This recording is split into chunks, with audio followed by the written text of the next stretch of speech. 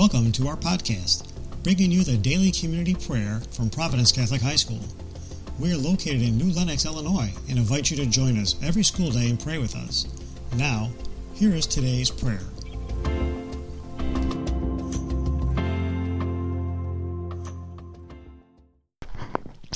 Good morning, Providence. This is Mrs. Grigoletti from the tech office.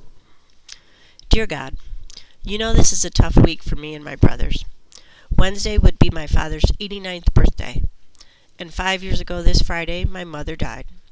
So yeah, it's a tough week full of memories, both good and not so good.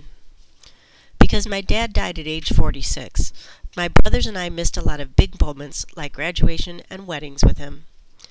But even more, we missed all the little, normal, everyday moments. I always wondered how my dad would have been as a grandparent. It makes me sad that he never held my kids or had the chance to spoil them.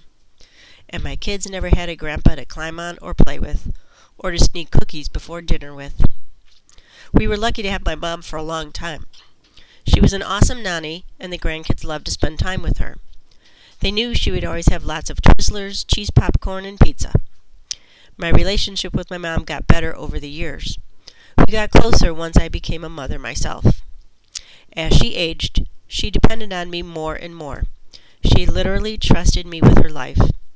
I helped take care of her as much as I could, and in doing so, I developed a deep compassion for her and for all those with chronic illnesses and dementia. So God, during this week filled with so many memories, my prayer is this. Thank you for my parents. Thank you for their love and patience. Thank you for the lessons they taught us about marriage and parenting, and for everything they gave us. Help my family to keep their memories alive and to keep learning from the examples they set. And God, please give Mom and Dad a hug for me.